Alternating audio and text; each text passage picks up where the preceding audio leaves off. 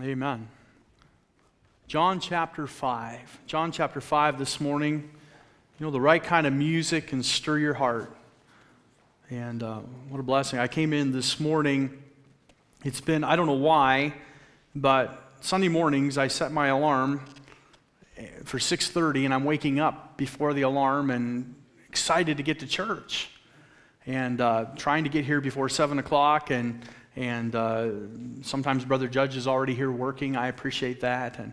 And this morning I went in my office and I put on a song. I'd never heard it before, but I'd heard this choir sing before. And I just thought, I'm just going to pick one of their songs and listen to it. And I picked one called The Blood. The Blood. I'm going to tell you, it made me want to do things with excellence. Because when God sent His Son, He sent His very best. But God commendeth His love toward us in that while we were yet sinners, at our worst, Christ died for us. He sent His very best. And boy, that stirred my heart. 1 Samuel 12:24. This isn't my sermon. It might become my sermon if we're not careful. But 1 Samuel 12:24 says this: "Only fear the Lord and serve Him in truth with all your heart. For consider how great things He hath done for you." What an incredible thought. With all your heart. The word serve Him in truth, or that phrase serve Him in truth, it means without hypocrisy. It means that it ought to be a true reflection of our heart's love for Jesus Christ when we serve Him. Only fear the Lord and serve Him in truth. It reflects how we feel about Him. That's why I'm going to be honest with you, that's why I'm always harping. Hey, if you're going to sing, practice. Do your very best for the Lord. You know, do you know that even the worst singer can smile? You really can. You can get up and smile. We used to have a fella, I'm going to be honest with you, he couldn't sing a lick. But boy, he got up with joy on his face. My wife here, she in junior church, Noel Mendez. And Noel, he could hardly speak English. But when he sang, there was always a tear coming down his face. And he was always smiling. And he'd even get up sometimes and say, I know I can't sing very good. But he says, I have a song in my heart. Hey, I'll take that attitude any day. And so we ought to just do our very, very best for the Lord. Do you know the Israelites, before they'd even go into the temple, they had to sanctify themselves? Can I say this, that you gathering here today to worship the Lord is the most important thing you'll do this week.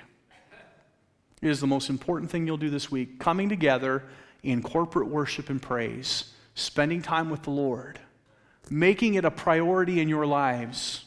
And a lot of times our kids don't think church is important, maybe because we don't make it important. It is the most important thing you'll do this week. Everything else is God has given us breath that we might praise Him.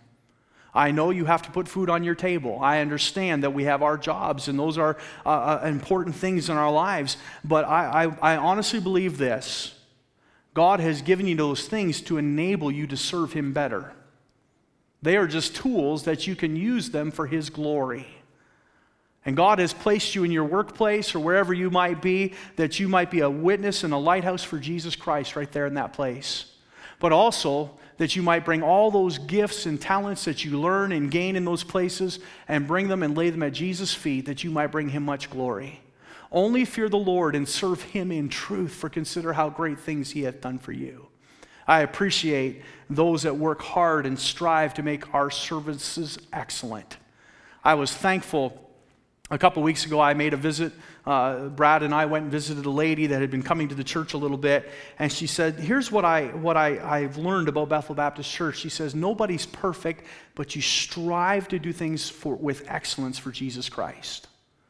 Hey, God gave us His very best. We ought to do no less for Him. So that's my little sermonette this morning. Let's get to the sermon, all right? where are we? You tell me. John chapter 5. John chapter 5. Brother Paul forgot the birthdays and anniversaries this morning, and he's going to announce those during the announcement time. There was actually no anniversaries. Isn't that odd that there's no June anniversaries? But we're going to create one this week. There's a wedding this Saturday, Pankhurst and Foreman, and so that's on this Saturday. You remember that, June the 6th. And also, 18 years ago on June the 6th, Pastor Barry and Jennifer Rutherford were married. So if you keep in contact with them, wish them a happy anniversary way out in Beaver Valley Baptist Church in Montrose, British Columbia. And I know that they'll be encouraged that you remember them. So June the 6th is also their wedding anniversary. Let's look at John chapter 5 this morning. Let's have a word of prayer before we read. Our Heavenly Father, Lord, I struggle to understand why you would desire sinful creature like me to worship you. It's such a wonderful privilege. And Father, if we can do anything to improve how we worship you, how we praise you, Father, I pray that you would teach us how. Father, may we do our very best and serve you in truth. Father, I pray you bless our time in your word this morning, encourage our hearts, and help us as we look at Jesus, the great physician. We thank you for the power that you placed upon your Son to allow him to be our Savior, to heal the brokenhearted, that we might have victory in Jesus, and we know it's all because of your grace. So, Father, we pray that you'd help us to turn our minds and our hearts and our thoughts towards Jesus this morning and learn more about him. And, Father, we'll thank you in Jesus' name. Amen. John chapter 5, verse 1. After this, there was a feast of the Jews, and Jesus went up to Jerusalem. Now, there is at Jerusalem by the sheep market a pool, which is called in the Hebrew tongue Bethesda, having 5 porches. In these lay a great multitude of impotent folk, of blind, halt, withered, waiting for the moving of the water. For an angel went down at a certain season into the pool and troubled the water. Whosoever then, first after the troubling of the water, stepped in was made whole of whatsoever disease he had. And a certain man was there, which had an infirmity 38 years. When Jesus saw him lie and knew that he had been a long time in that case, he saith unto him, Wilt thou be made whole? The impotent man answered him, Sir, I have no man, when the water is troubled, to put me into the pool. But while I am coming, another steppeth down before me. Jesus saith unto him, Rise, take up thy bed and walk. And immediately the man was made whole and took up his bed and walked. And on the same day was the Sabbath. As we've been exploring these portraits of the Christ, and this will be the 10th portrait that we've looked at, we find no title, the great physician. Often the Lord Jesus Christ is referred to by that title. We see him associated with the word physician many times throughout the scripture, but great physician is something that we have applied to him, and I believe rightfully so. I think that anything that God does through his Son, Jesus Christ, is great. It's superb. It's beyond anything that we can do. If there were other physicians in the area, no doubt Christ was supreme above them. And so the great physician is a good title that is a sincere observation of this portrait of Christ. The subject of Jesus, our great physician, appears perhaps more than any other portrait we see in the Bible.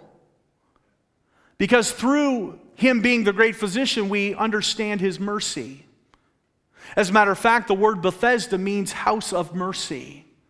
And that's where this pool was situated, near the sheep gate in the northern part of Jerusalem, as the Lord Jesus Christ made his way there. Now, just a year and a half ago, we had the privilege with some others to go to that very pool, the Pool of Bethesda. There we could see the 5 porches that surrounded the area that the Bible talks about. There we could see the steps at the far end as they came down into the water where people would bathe themselves. Now, even some scholars and theologians have said that this pool was not likely stirred by any angel, but the Bible says it was. It says it's likely just a pool that had some medicinal qualities. Perhaps sulfur would bubble up and heal the wounds of people. But I want you to notice that the Bible says people were made whole. It does not just speak of external wounds. It speaks of the entire body being made whole. Furthermore, if it was a pool that only healed one person between each visit by this angel, that would not be attributable to science at all, would it? For a pool that would have some sort of healing property, and I think probably in the world today there are such type spas and things that if we were to dip ourselves into them, it would help with certain ailments, and maybe arthritis would be loosened up somewhat, and maybe some external sores and things could be healed by those waters. But the fact that this only healed the first person debunks any myth that this was a natural phenomenon. This was God sending his angel. The place was called Bethesda, the house of mercy, and perhaps it was named such because of the stirring of the angel, but in my mind, I like to think it was called that, and then God said, I will show you true mercy. And he would send his angel to stir the water, and those that were first in would be healed of all their remedies. The Lord Jesus Christ visited such a place, and I must say that he'd have to go out of his way to do so. I don't remember it being along the paths of Jerusalem that we weave through. I don't remember it being just something that we would happen along. We had to go there on purpose. As a matter of fact, the Lord Jesus Christ was of sound body. There was no indication that any of the disciples needed to go to this pool. And so it was very likely he went there on purpose to show mercy at the house of mercy. You know, this subject of Jesus being our great physician is perhaps one that draws more people to him than any other. It's a lot easier to accept that he is our physician than that he is our judge. We like to think of the Lord Jesus Christ as our healer rather than his chastening rod in our lives. We like the idea of a compassionate touch rather than being reminded that whom the Lord loveth, he chasteneth. And though God is all of those things, we will look at this touch of mercy this morning, the great physician. There are two healings really that we must experience that we see in the Word of God, and I'll direct your attention to Mark chapter 2, if you'll turn there with me this morning. Mark chapter 2, and we see the Lord Jesus Christ as the spiritual healer. Mark chapter 2, the spiritual healer. Could I encourage you to do something this morning? Maybe there's somebody here today say, preacher, you don't understand. I have been suffering for many, many years with some sort of ailment in my body, and I can't explain it, and I'm really not sold on this idea that Jesus will heal me physically. I want you to hold on. I have an answer for that, I believe, from the Word of God this morning that I think will help you understand. God does not heal everything, but they work for his glory. We'll see that in the scripture this morning. Mark chapter 2, the Bible says in verse 15, and saying, the time was fulfilled and the kingdom of God is at hand. Repent ye and believe the gospel. Now as he walked by the sea, I'm in chapter 1. Look at chapter 2. Nobody turned their page, so you must have all been right and I was wrong. Verse 15, and it came to pass that as Jesus sat at meat in his house, many publicans and sinners sat also together with Jesus and his disciples, for there were many, and they followed him. And when the scribes and Pharisees saw him eat with publicans and sinners, they said unto his disciples, how is it that he eateth and drinketh with publicans and sinners? And when Jesus heard it, he saith unto him, they that are whole have no need of the physician, but they that are sick. I came not to call the righteous, but sinners to repentance. The Lord Jesus Christ very carefully dispels the myth that he was there just to minister to good people. He came to heal the brokenhearted. He came to set the captive free. We understand that Jesus is a spiritual healer, and as he's talking about these sinners, these lost people, these publicans, these tax collectors, these people that were considered wicked, Jesus said, they are the ones that need the physician. He is our spiritual healer. Turn, if you will, to Luke chapter 4. Luke chapter 4. We see in this passage that Jesus is also the physical healer. The Bible says in verse 23, and he said unto them, ye will surely say unto me this proverb, physician, heal thyself. Whatsoever we've heard done in Capernaum, do also here in thy country. When the people were challenging him to heal himself, what they were saying was, can you heal in Nazareth like you also did in Capernaum? It was a reference back to all the many healings he did while around the Sea of Galilee and into that place called Capernaum where Jesus spent much time. It was the city of Peter. It was the city of, as you're walking into Capernaum, there's a large sign that says the town of Jesus.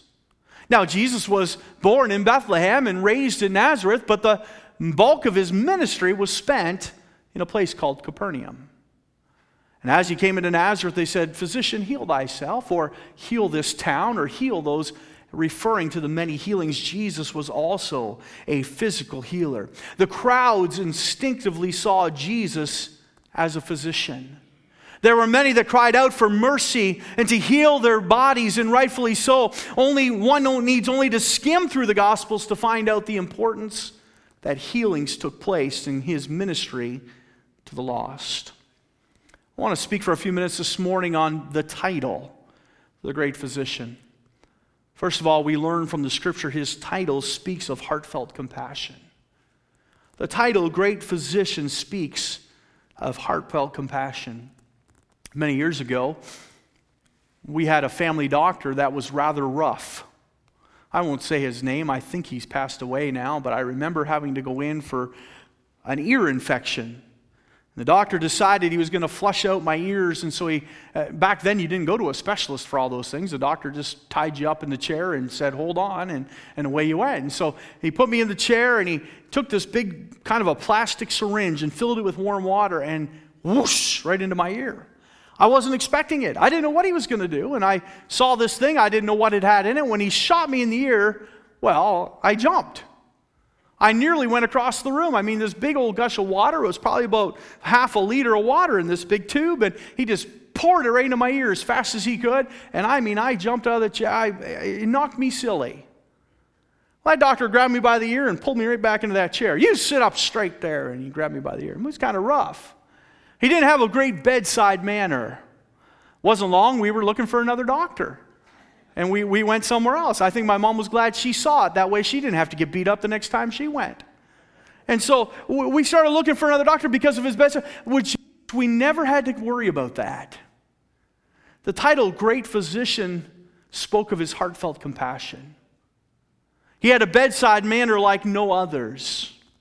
He wept tears beside those that were hurting and lost. Turn, if you will, to Matthew chapter 20. Matthew chapter 20 this morning.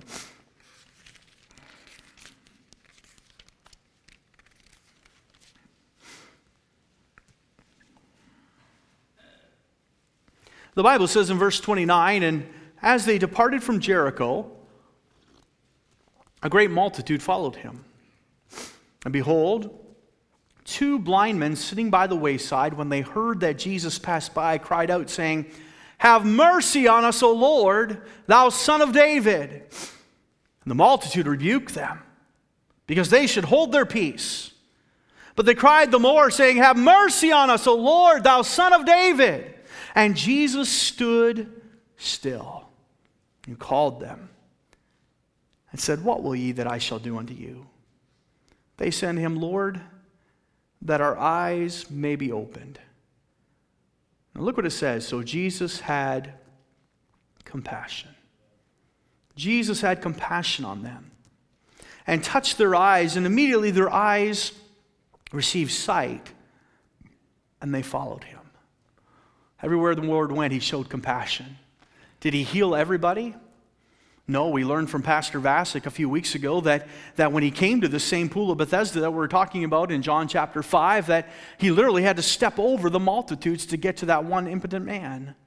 The one man that could not help himself into the pool, the one man that laid there for 38 years with an infirmity, and yet he bypassed so many others to reach that one. But I must say this, I believe he had compassion on all of them. The Bible says in Matthew chapter 9, when he saw the multitudes, he was moved with compassion. It wasn't selective. It wasn't a matter of the Lord Jesus Christ showing grace upon one and withholding it from another. His compassion was across the board, though he chose to work in only a few. Turn, if you will, to Mark chapter 1. Mark chapter 1, just forward a few pages in your Bibles this morning. Mark chapter 1, and look at verse 40. "And there came a leper to him, beseeching him and kneeling down to him and saying to him, 'If thou wilt, thou canst make me clean.' And Jesus, moved with compassion, put forth his hand and touched him, and saith unto him, I will, be thou clean.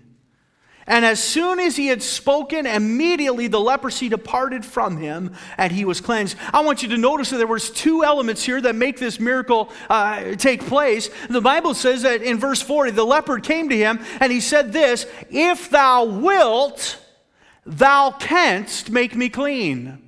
The leper recognized the ability of the Lord Jesus Christ, but he was hoping he also had the desire. That was what was necessary. Jesus had all power. All power is given unto me, Jesus said. And we see throughout the Bible that Jesus had power even over death. Now it comes down to desire. And the Bible says that his desire was expressed in this way. Jesus moved with compassion. Notice that Jesus touched him. In verse 41, it says he put forth his hand and touched him. That's not what healed him. And saith unto him, I will, be thou clean. And as soon as he had what? Spoken, immediately the leprosy departed. The Lord Jesus Christ did not need to touch this leper. The Bible says he was healed by the spoken word. Jesus spoke, and as soon as he had spoken, the leprosy departed from his body. There was no need to touch this man, but I want to suggest to you this morning that this was a touch of compassion. When was the last time this man had any physical contact? I'm not trying to twist Scripture. I'm not trying to make it sound like something that is inappropriate. But physical contact is essential as human beings. We greet one another by shaking hands. There's just something about clasping hands, even men clasping hands together, that talks about camaraderie and brotherhood and that you are accepted and I love you. And the Lord Jesus Christ, by touching that man, let him know he was loved. The term great physician tells us about his heartfelt compassion. Now turn back to John chapter 5, our text for this morning, and let's look at this man at the pool of Bethesda.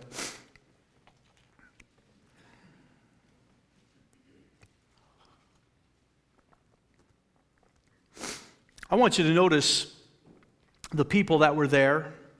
In verse 3 it says, in these lay a great multitude of impotent folk, of blind, halt, withered, waiting for the moving of the water.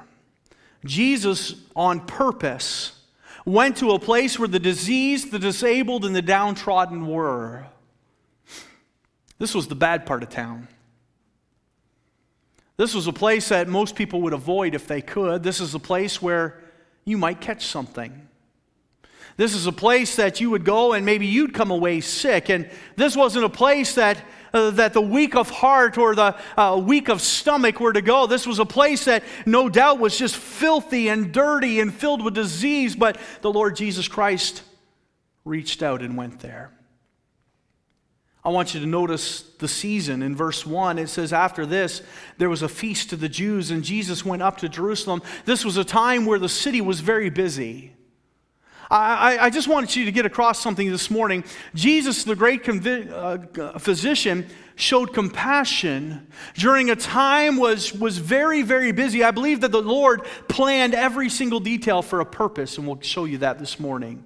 The season is when many would have been in town. People had come up for the feast in Jerusalem. The Bible says in verse 8, Jesus said unto him, rise, take up thy bed and walk. And immediately the man was made whole and took up his bed and walked.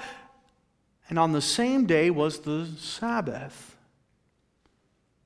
Now, if this were a Sunday, the man could have picked up his bed and he could have thrown it over his shoulder. And I want to believe that the bed was probably just a mat. It was probably just a little rug or something that he could roll up and carry. And if it were Sunday and he were to walk home with this rug hung over his shoulder, how many people would have noticed? Nobody. If it were Monday and he picks up his rug and he's walking through the city and going home, how many people would have noticed? Nobody. What if it were Tuesday or Wednesday? But what if it were the Sabbath? Everybody would have noticed. Because this man was boldly walking through the city and breaking the law of God. Boy, the Pharisees took notice. You see what I mean? Jesus planned every detail. Any other day of the week, this touch of compassion would have gone unnoticed, but Jesus had a purpose. And so on the Sabbath day, he healed this man, and the man took up his bed and he walked, and on the same day with the Sabbath, the verse 10 says, the Jews therefore said unto him that was cured, it is the Sabbath day. It is not lawful for thee to carry thy bed. And I like what his answer was. He answered them, he that made me whole, the same said unto me, take up thy bed and walk. Can I translate that? You Pharisees have never done a thing for me, so I'm not listening to you anymore. But Jesus healed me. And when he says take up your bed and walk, I'm going to do it. I'm going to obey the one that healed me. Man, I like that answer. Hey, what has Jesus done for you? Only fear the Lord and serve him in truth, for consider how great things he hath done for you. I beseech you therefore, brethren, by the mercies of God, present your bodies a living sacrifice. I've preached a message on that before, Romans 12:1, and I got thinking, if I were to write the scripture, I would have said, I beseech you therefore, brethren, by the mercy of God. But he says, by the mercies of God. God wants us to count our blessings. He wants us to take the time and figure all the little mercies he shows us each and every day. And in light of all of that, he says, I want you to present your body a living sacrifice and be not conformed to this world, but be transformed by the renewing of your minds. Give your life to Jesus Christ. And this man did just that. He says, because Jesus healed me, I'm going to obey him. I'm going to do what he says. Just because of a touch of compassion. The behavior of the Lord Jesus Christ must lead us to believe that he was more concerned with drawing souls through this miracle than anything else. Why? Look what it says. Verse 12, then asked they him, what man is that which said unto thee, take up thy bed and walk? And he that was healed wist not who it was. He didn't even know. For Jesus had conveyed himself away, a multitude being in that place. Afterward, now look at this, Jesus findeth him in the temple and said unto him, behold, thou art made whole. Sin no more, lest a worse thing come unto thee. The man departed and told the Jews that it was Jesus which had made him whole. And therefore did the Jews persecute Jesus. Why did Jesus come back to the man? Why did Jesus reveal himself? Because he was concerned about the man's soul. He says, you're made whole. Now go and sin no more. You see, there was a purpose here. Jesus did not do like some other miracles. He did not do this one in secret. He did it with a distinct purpose that he might draw other people to him. Boy, the Jews got angry. They began to persecute him. But I want to say a lot of other people saw the power of God and the compassion of Christ. Turn, if you will, to Matthew chapter 9. Keep a finger in John 5. We'll come back there, but look at Matthew chapter 9. Jesus' compassion is always concerned about the soul. Matthew chapter 9. Praise the Lord for that rain. Do you hear it? Amen. I know the farmers are glad. Well, I got to be honest with you. You can clip this out later, Brother Judge. It has nothing to do with the message.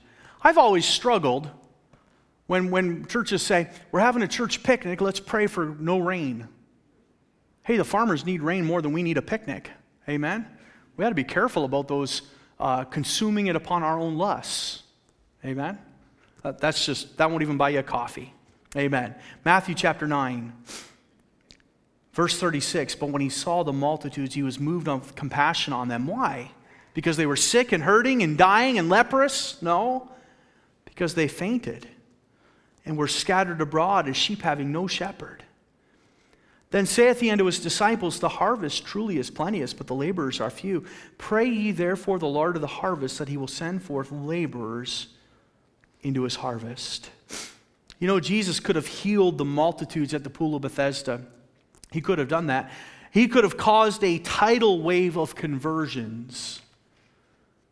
Yet, he chose to use one man to have an impact on others. Let me say this morning. Don't you underestimate, don't ever underestimate the effect of one person who has been truly touched by Jesus. Don't underestimate the power that God can show through their lives. This title, Great Physician, speaks of his heartfelt compassion.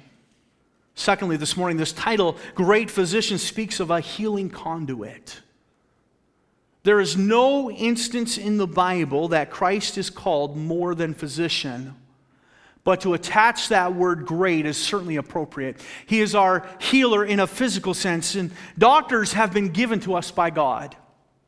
I don't deny that. The Bible, I think Jesus brought in Luke as one of his disciples on purpose so that we might know that he endorses physicians. Luke was called the beloved physician. He was a doctor. There were other doctors. The woman that had the infirmity of blood had gone to doctors her entire life. And I don't believe that Jesus was displeased by that at all. But we need to understand today that God, ultimately, even when doctors are involved, our healing comes from God. Several years ago, when we were in Edmonton, my wife and I, we were at the Pastors Fellowship, the National Pastors Fellowship. In the back seat was Pastor Stone and Pastor Rempel. And I got a call, and we heard that Casey had cancer. And we had stopped for something. We had to pull over to the side of the road. I'm not even sure why. I don't remember. But I noticed I had a message. So while we were doing whatever, I checked my messages, and that's when we heard the news. My wife and I just started crying. We started praying with Pastor Stone, and Pastor Rempel didn't know Casey, but we started praying. When I came home, the first thing I said to Casey, I said, don't ever say, I'm going to beat this. You just give it to the Lord and let him take care of it. And if you see progress, you see healing, you give God the glory. Don't you steal his glory for a minute. Because when we steal his glory, God will say, okay, if you want to do it on your own, you can't afford to do this on your own. You give him all the glory. And I believe she did. And I believe God healed her. I talked to Brother Taves, and Brother Taves, Tracy, we walked in that hospital, and literally a week to live. Wasn't that what we were told that night? 1 week. He'll be lucky to live a week. Where's Art today? Back on the road. Praise the Lord. I said to Art, Art, do you ever ask God why he healed you? Massive tumor all through his body. His leg for months, tumors, blood clots, and it just seemed like if anybody had no hope, humanly speaking, it was Art Taves. And we talked about it, and he says, Pastor, he says, I don't know. He said, but I've come to this. He says, I wonder sometimes, did God only heal me so that he could show people like Casey it can be done? What a great attitude. God sometimes uses us just to be an example to others. So that we can look and say, God healed them. He can heal me. He uses it to give hope. I want you to know also, and we'll look at the scripture in a moment, sometimes God also allows us to continue in suffering that we might also bring him glory. That's sometimes difficult to swallow and hard to accept, but it's very true, and we'll see it in the scripture this morning. Turn, if you will, to Mark chapter 5. Mark chapter 5 this morning, as we look at how Jesus can heal us in a physical sense. In Mark chapter 5, of course, the story of that woman with the issue of blood. In verse 25, and a certain woman which had an issue of blood 12 years and had suffered many things of many physicians. I don't think doctors like that verse. She had suffered because of the doctors, and had spent all that she had, and was nothing bettered, but rather grew worse. When she had heard of Jesus, came and the press behind and touched his garment, for she said, if I may touch but his clothes, I shall be whole. And straightway the fountain of her blood was dried up, and she felt in her body that she was healed of that plague. Listen, Jesus has the power. We cannot deny that through Scripture. He is the one that we ought to turn to. His title speaks of a healing conduit. He has the power of God to touch lives and to change them and heal. In verse 30, the Bible says, and Jesus, immediately knowing in himself that virtue had gone out of him, turned to him about in the press and said, who touched my clothes? And his disciples said unto him, thou seest the multitude thronging thee, and sayest thou, who touched me? Is anybody else ever surprised at how the disciples talked to Jesus? You ever notice that?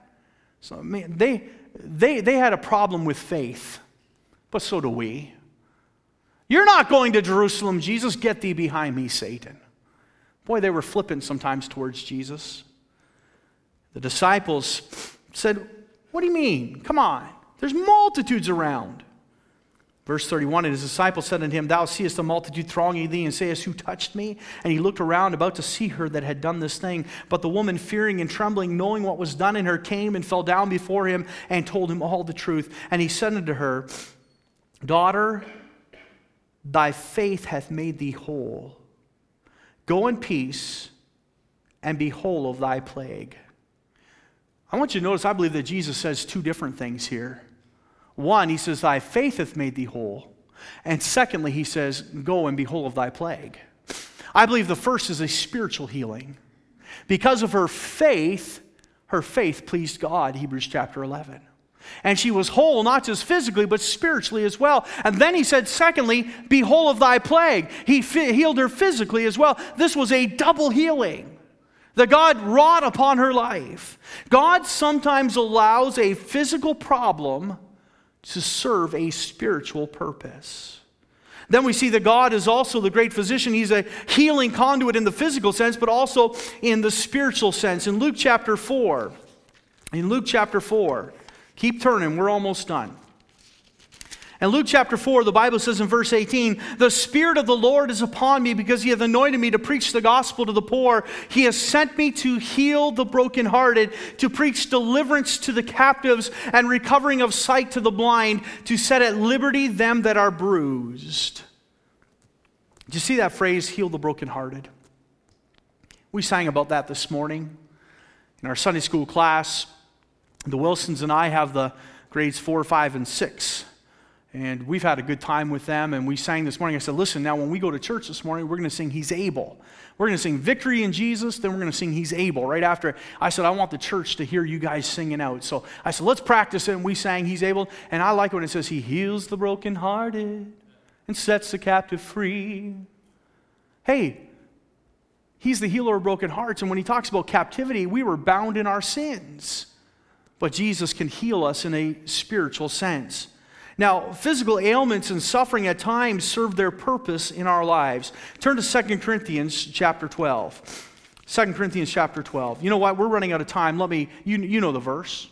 First of all, physical ailments serve a purpose in our lives because they remind us of the sufficient grace of God. You remember in 2 Corinthians chapter 12 that Paul was plagued by a thorn in the flesh. He said, I prayed 3 times or thrice, as the Bible puts it, to have this thorn in the flesh removed, and he learned that God's grace is sufficient. Paul also learned that when he was weak, God was made strong, in the very same passage of Scripture. Therefore will I rather glory in my infirmities, that the power of Christ may rest upon me. We are to understand that sometimes God allows physical ailments in our lives that we might learn of the sufficient grace of God. Also, secondly, that we might show God's grace through trials to others. People are watching, and they need to see the grace of God as we struggle through these things in our lives. If I can sum it up this way, it isn't about you. It isn't about you. Sometimes we get sick and we say, why has this happened to me? It's not about you. It's about the grace of God in your life and how you will bring Him much glory. That's what it's about. Now, I'm going to be honest with you. One day I'll get sick. Don't we all? And one day I'll have to practice what I preach. I remember as a 10-year-old boy, my appendix ruptured. And how many of you remember going to the doctor 30 years ago? and you had to wait for 8 hours in the doctor's office? Do you remember that? It's because back then doctors delivered babies, they did everything. It's all specialized now. But you'd be sitting in the doctor's office and you'd see the doctor going out with his coat on. Well, what's going on? Well, there might have been a car accident, or there might have been something he was needed at the hospital, baby was being born, what have you. And so as a kid, I learned real quick, I don't want to go to the doctor. I'll sit there for 4 or 5 hours. I remember it was a Wednesday and I was in great pain and I was sick, but I didn't dare tell my mom. I was sick enough to stay home from school, but that didn't take much. And so I just kind of, and I remember Wednesday, Thursday, and Friday waiting until she was washing somebody's hair, and then I would crawl to the bathroom so she wouldn't see me. Because I just knew I'd have to go to the doctor. Well, finally on Sunday, Dad says, if you're not going to school tomorrow, we're going to take you to the doctor. And I went, oh, great. But something happened that afternoon. I don't even remember what happened, but it was bad enough that he said, we got to go to the hospital now. And the doctor literally said, Dad said, if he wasn't going to school tomorrow, we were going to bring him in. And the doctor says, he may not have made it till morning. It had already ruptured. It was bad. And I remember immediately, oh, man. First of all, when Dad took me to the hospital, I said, no, I don't want to stay overnight, Dad. You won't have to stay overnight. Just get checked out. And when the doctor says he's going to have surgery, I just looked at my dad. Uh-huh. You lied. And I just remember all this going through my head. But the next thing I remembered, Mom will probably remember this too. Call Dr. Strachan. I was scared. Get him praying for me. I need, get Dr. Well, and it was a Sunday night, and she says, well, he's in the middle of a service. I said, I don't care. They got that phone up there that flashes. Do you remember me saying that? I said, they got a phone up there. Call that phone. Get him on. I was scared. She says, that's just for the sound booth so he can keep Rob in line. Rob was only 10 too. I'm just kidding. And I was just so scared, and I look back on that, and I got thinking, praise the Lord that God's grace was enough to say to a little boy, pray.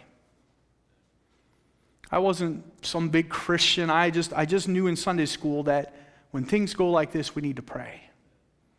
And I'm thankful that God was there that night and said, you need to pray. My doctor was a Christian. It was Dr. Peters. And I remember when we got into that room, he says, all right, he says, we're going to inject this stuff and it's going to put you to sleep. He says, can we pray first? And he prayed with me that night. Thank the Lord for that. We are going to be pressured and we are going to have these physical ailments. We need to let people see God through them. He won't always remove them. They are to bring Him glory. And those physical ailments also draw us closer to God. How many of you know you pray better when you're not feeling well? You pray better when you're going through a trial. You draw closer to the Lord. There was a gentleman by the name of Lawson Crow in Stony Creek when we first went there in 1994. And when we met Lawson, he already had liver cancer, and he'd already been given just a few months to live. And Brother Massacre told me this. He says, we hardly ever saw him in church. He says, he'd come once a month maybe, and he'd bring his daughter to Sunday school once in a while. We never saw him in church. And he says, but since he's had this cancer, he says, he never misses a service. He says he sits on the front row and we sing and tears come down his face. He has been drawn closer to the Lord through this trial. Though the Lord sometimes allows us to go through physical trials, I cannot think of a time ever that God allows us to suffer spiritually. Think of these scriptures. Come unto me, all ye that labor and are heavy laden, and I will give you rest. Hey, that invitation's to everybody. All ye that labor and are heavy laden. He says this, for whosoever shall call upon the name of the Lord shall be saved. If you are sin sick today and your soul is lost, you can come to Jesus. There's no exception to the rule. He always heals spiritually. And then lastly this morning we see that this title, Great Physician, speaks of His compassion, His heartfelt compassion. It speaks of a heavenly conduit. But it speaks thirdly of a heavenly connection. Turn, if you will, to Luke chapter 5, or John chapter 5, and we'll just finish up here quickly.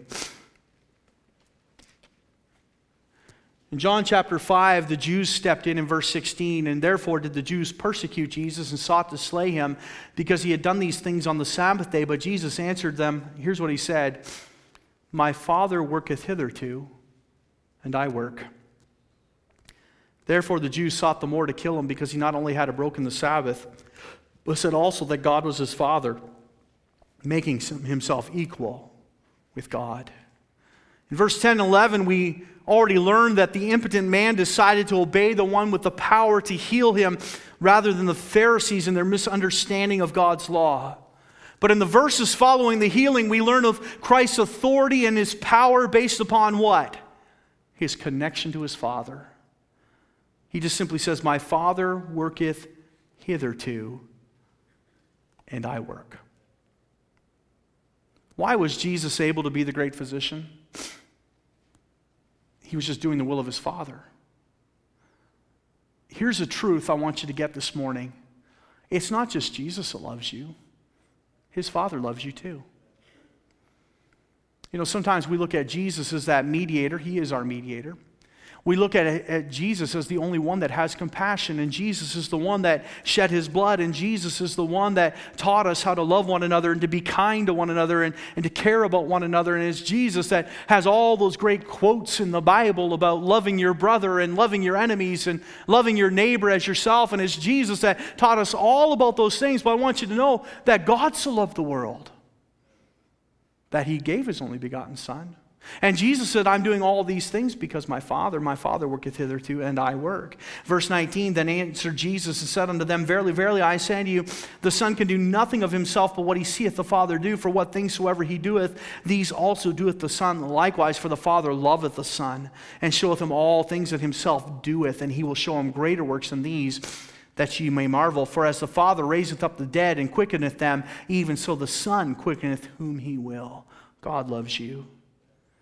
Friends, what this boils down to is this. The impotent meant the omnipotent. The one with no power of himself, not even enough to drag his tired body into the pool of Bethesda, met the one with all power given from on high. Does God heal every physical need? No, because they have a purpose. They have a purpose to draw you closer to him. They have a purpose to show his glory through you to others. They have a purpose that you might bring much glory to God. Can he heal you? Yes, he can if he desires. We just have to trust the will of God for our lives. But let me say this morning. If you have a spiritual illness, God always will answer. I never see in the Bible even once. If you can find it and correct me, I will take the correction. I cannot even find one time where God does not desire to heal somebody spiritually. I believe in Romans chapter 1, we read about those that God has turned over to a reprobate mind, but we also know that Scripture teaches us that it's the world that will chasten them. And they too, I believe, can be saved if they'll call out to Jesus Christ. Jesus said, whosoever calleth upon the name of the Lord shall be saved. Listen, know this morning. He is able. We have victory in Jesus through the grace of the Lord Jesus Christ.